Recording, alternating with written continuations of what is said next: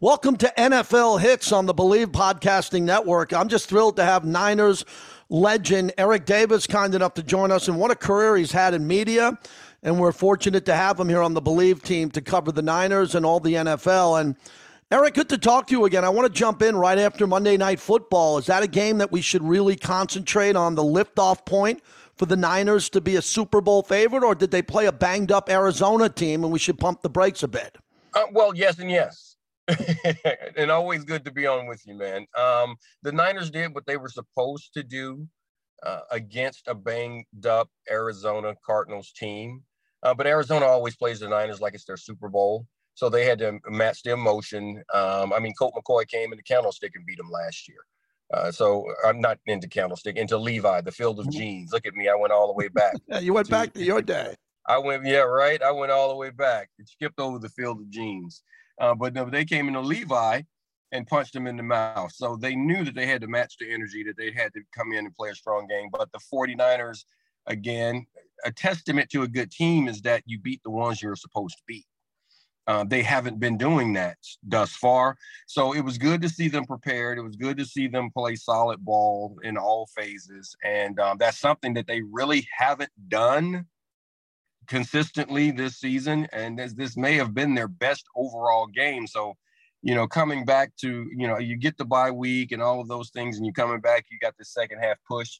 It was actually, for me, old head Niner, it was good to see them play that type of ball against a team that I knew was going to come in maybe a little banged up, but emotionally, the Cardinals are always ready to play those guys, and it was good to see them match it.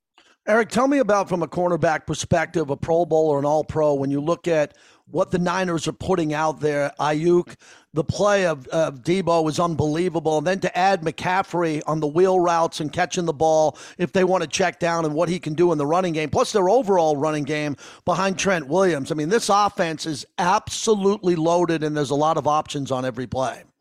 Well, you just said it. They have playmakers across the board. You threw all those names out there, and you didn't even mention Kittle. Right. So, these guys have playmakers at every position. So you add a McCaffrey, Mitchell. I still believe Mitchell is going to be a very, very good running back. We just, it's a health thing, and he's a baby, he's a pup. He's just got to get his wheels underneath him. But Christian McCaffrey out of the backfield, you put him out in space, he can make plays. This guy's the closest thing to LaDainian Tomlinson that the league has seen in a while. So, the stress he puts on the defense. Debo can line up just about everywhere. And Ayuk, I actually think, is their number one guy. I just think he needs more touches and just more opportunities, but I believe that he can develop into a solid number one wide receiver for them. It's just a question of making certain that the quarterback delivers the ball, and that's his own Kyle. I think it's just a question of Kyle making certain that he feels comfortable calling the plays that puts Jimmy in the best possible situation to be the playmaker that he is. And that is something that I know across the board that Jimmy, I feel like, can make it and utilize those weapons. So right now it's going to be tough on defense to try to figure out what it is that they are going to do to stop them. Eric, are you concerned at all with the play calling? At times Kyle can get too aggressive, or there are going to be times with Jimmy Garoppolo where he asks too much out of him? Because Jimmy's great with the playbook, no doubt. And I got more to ask you on Jimmy Garoppolo, but is there a downside to Kyle Shanahan when it comes to him being a play caller at times with all this talent and wanting everybody to get touches? I looking at it, I think Kyle should do more. I think he can do more. I don't think that he's being too aggressive. I actually think that he sort of keeps the training wheels on too much. I'm not one of the guys in the school of belief that Jimmy is holding Kyle back. This is the quarterback that he wanted. This is the quarterback that he scouted. This is the quarterback that he and John Lynch went out a few years ago and say, this is the guy that we want, and this is the guy we should have. So you were planning on building your offense around him. So I don't think you're holding him back. I don't think he's holding Kyle back. I think Kyle needs to be more aggressive. I think he needs to let Jimmy throw the ball more. I think he personally needs to have more trust in Jimmy Garoppolo. And when you see those things happen, like this last game, when he allowed him to throw the ball down in the red zone, The first game when he came back after the injury of Trey Lance, in which he didn't have a game plan set for Jimmy. So when he came in, he just let's go to the passes and the pass plays that you're comfortable with. Jimmy had one of his better performances. I think if Kyle would actually open up a little more, that the offense could be a little bit more dynamic. And I'm hoping to see, well, I've been hoping to see it. It's never going to happen. But it is what it is. Kyle wants to run the ball by nature, but I don't think too aggressive is the way I would label his play calling or his approach to anything on offense. All right, I'm going to push back on one thing. You said this is the quarterback that they always wanted. I'm pushing back hard on this from a national perspective.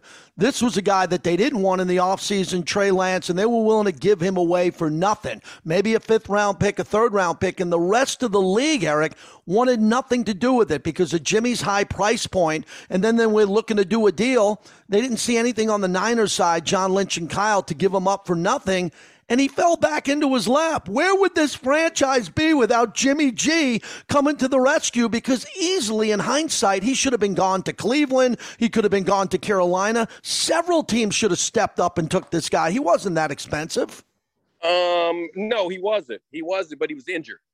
And that was just some of the mismanagement that caused that situation to happen. If not for the injury, Jimmy would have been traded.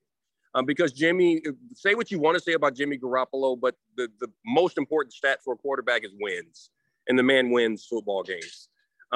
He's been the best quarterback that Kyle Shanahan has ever had. Now, when I stated that they wanted to draft this guy, I meant that by saying this is a guy that not that they wanted to draft him, that they wanted to build their organization around him. This is the guy that they hand selected to say, let's come in and build our offense around this guy. And he took him to a Super Bowl.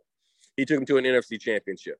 Now, you did say you wanted more out of your quarterback situation, and I have no problem with that. You always look to upgrade, and they believe that Trey Lance is an upgrade. They were going to move him around. But they made the mistake, bad management. They made the mistake of telling him far too early. There was no reason for Jimmy Garoppolo to have a goodbye press conference at the end of the season. So what did he do? Jimmy decided, hey, let me now take care of myself because you already told me you don't want me. The surgery is the reason he couldn't get traded. The surgery is the reason why the rest of the league didn't want to take anything, didn't want to happen, because they're, at worst case scenario, they would have gotten a second round pick for him. The same thing that they paid for. But that didn't happen. But keeping him, and you can go back and you can check it. I put it on wax before it all happened. When asked, I said, keep Jimmy Garoppolo on the team. Even at his old price tag, I was like, keep him on the team. With Trey Lance on a rookie contract and Jimmy Garoppolo on his contract, you still would have had less money in the quarterback position than a lot of teams in the league. And you would have two guys, if you believe in Trey Lance, you have Jimmy Garoppolo that if anything goes wrong, like it did, can come in and win football games for you. All right, Eric, last one. We'll get you out of here on this on NFL Hits. If you look at it looks like Aaron Rodgers and Green Bay's in the tank. They have a path to get back into this, but they have to thread the needle. Minnesota just got blown out by Dallas after they beat the Bills. You're chasing down Geno Smith. Geno Smith, he was a bad backup quarterback, and now he looks like the comeback player of the year. And most importantly, the Rams, who the Niners go to war with and beat in the regular season, but the Rams won the Super Bowl last year, they're long gone. Who do you think will give the Niners the biggest test in the NFC, either in the NFC Championship game or before? Who do the Niners have to worry about the most? Well, the Niners right now, I mean, I think we're overlooking a lot of teams, just to say that they're going to get there. Seattle is always going to be a problem for them because that's just a rivalry game. The Rams, I'd never ever lose sleep Rams weeks ever. The Rams the Rams just simply have a little brother complex. And, that goes all the way back to preseason when I saw Aaron Donald talking about the 49ers all the way back in preseason, talking about the 49ers. I'm like, you just won the Super Bowl and you're concerning yourself with the Niners right now. Like it's just the Niners are in their head. But I mean, Philly's a good football team. Minnesota's a good football team. I don't think Minnesota's physical enough to really give them a problem.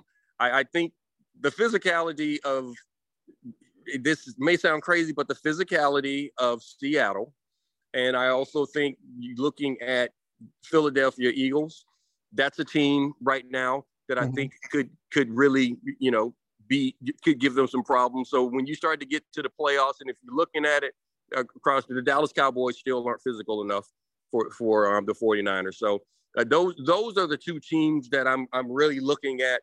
Seattle, Philly, those are the ones that I would concern myself with the most right now. Tampa, don't count out Tampa. Mm-hmm. Good one. Because that's a ball club that, again, physical. When you look at the Niners, if you want to beat the Niners, you have to do what Atlanta did. You have to beat them the way the Atlanta Falcons beat them, especially in the playoffs. That's why Green Bay can never beat the 49ers in the playoffs. They're not tough enough. You have to literally be able to punch them in the face so many times that they think you're crazy, because that's what they're going to do to you. And very few teams are built that way. That's regardless of what you think about and we talk about all the talent that they have at the skill positions. The Niners are tough, man, and you got to be physical to beat them. Last one's a personal one. When you go to sleep at night, I know how much your family means to you. If you have a football dream, what's the one thing you personally think about in your life as a football player that you keep coming back to when you close your eyes? You want to have a good dream and wake up fresh in the morning.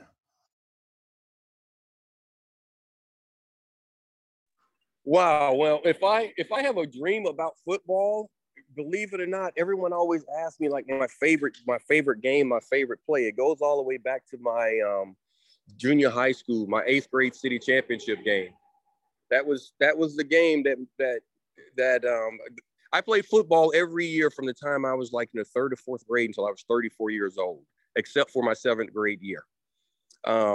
They told me I couldn't play. I was too small. I wasn't good enough. That they lost the city championship. That's my 7th grade year. My 8th grade year came back. We won 14-8. I scored all 14 points. And after the game, my coach said, "You're pretty good. I should have let you play last year." So that's the one I always keep going back to. That is great. I think a lot of our younger audience appreciates that as they try to dream of having the college and pro career you had. Eric, great catching up with you again. Thanks for joining us on NFL Hits. I appreciate it. I'll talk to you soon. All right, man. Thanks for having me.